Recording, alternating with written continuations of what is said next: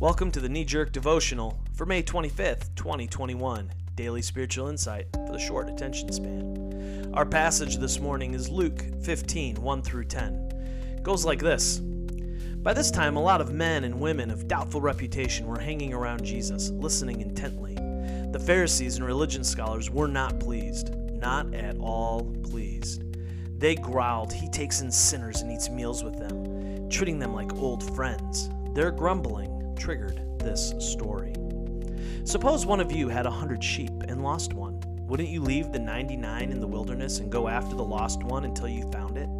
When found, you can be sure you would put it across your shoulders, rejoicing, and when you got home, call in your friends and neighbors saying, "Celebrate with me, I found my lost sheep. Count on it."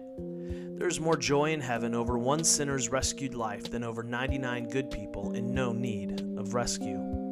Or imagine a woman who has 10 coins and loses one. Won't she light a lamp and scour the house, looking in every nook and cranny until she finds it? And when she finds it, you can be sure she'll call her friends and neighbors. "Celebrate with me, I found my lost coin." Count on it. That's the kind of party God's angels throw every time one lost soul turns to God.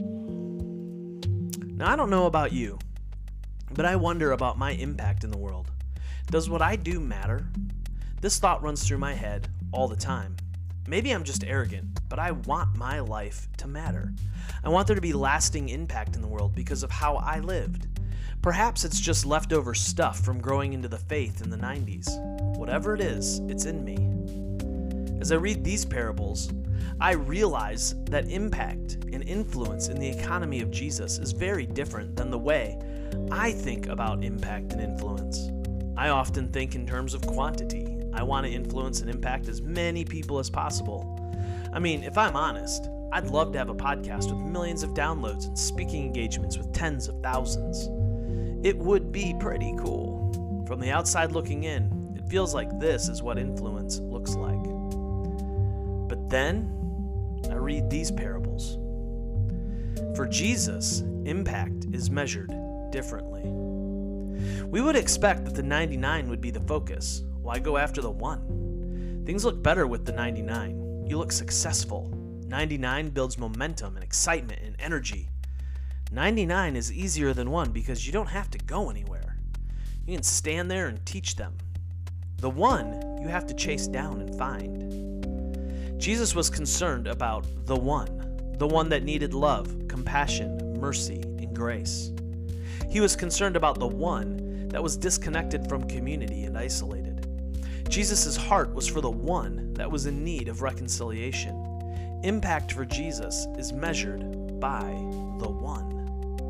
The lost sheep and the lost coin remind me that my influence is going to be measured by the one person whose life was impacted because I was present with them. As I process this morning, I'm realizing how freeing it is to focus on the one. I don't have to save the world. I don't have to worry about attracting the 99. I can simply look for and be present with the one. And in that moment, love well. Each day, each moment is a choice to love the one. The Change, a song written by Tony Arata and Wayne Tester and was recorded by Garth Brooks, says it well. One hand reaches out and pulls a lost soul from harm, while 1,000 more go unspoken for. They say, "What good have you done by saving just this one?" It's like whispering a prayer in the fury of a storm. And I hear them saying, "You'll never change things, and no matter what you do, it's still the same thing." But it's not the world that I am changing. I do this so this world will know that it will not change me.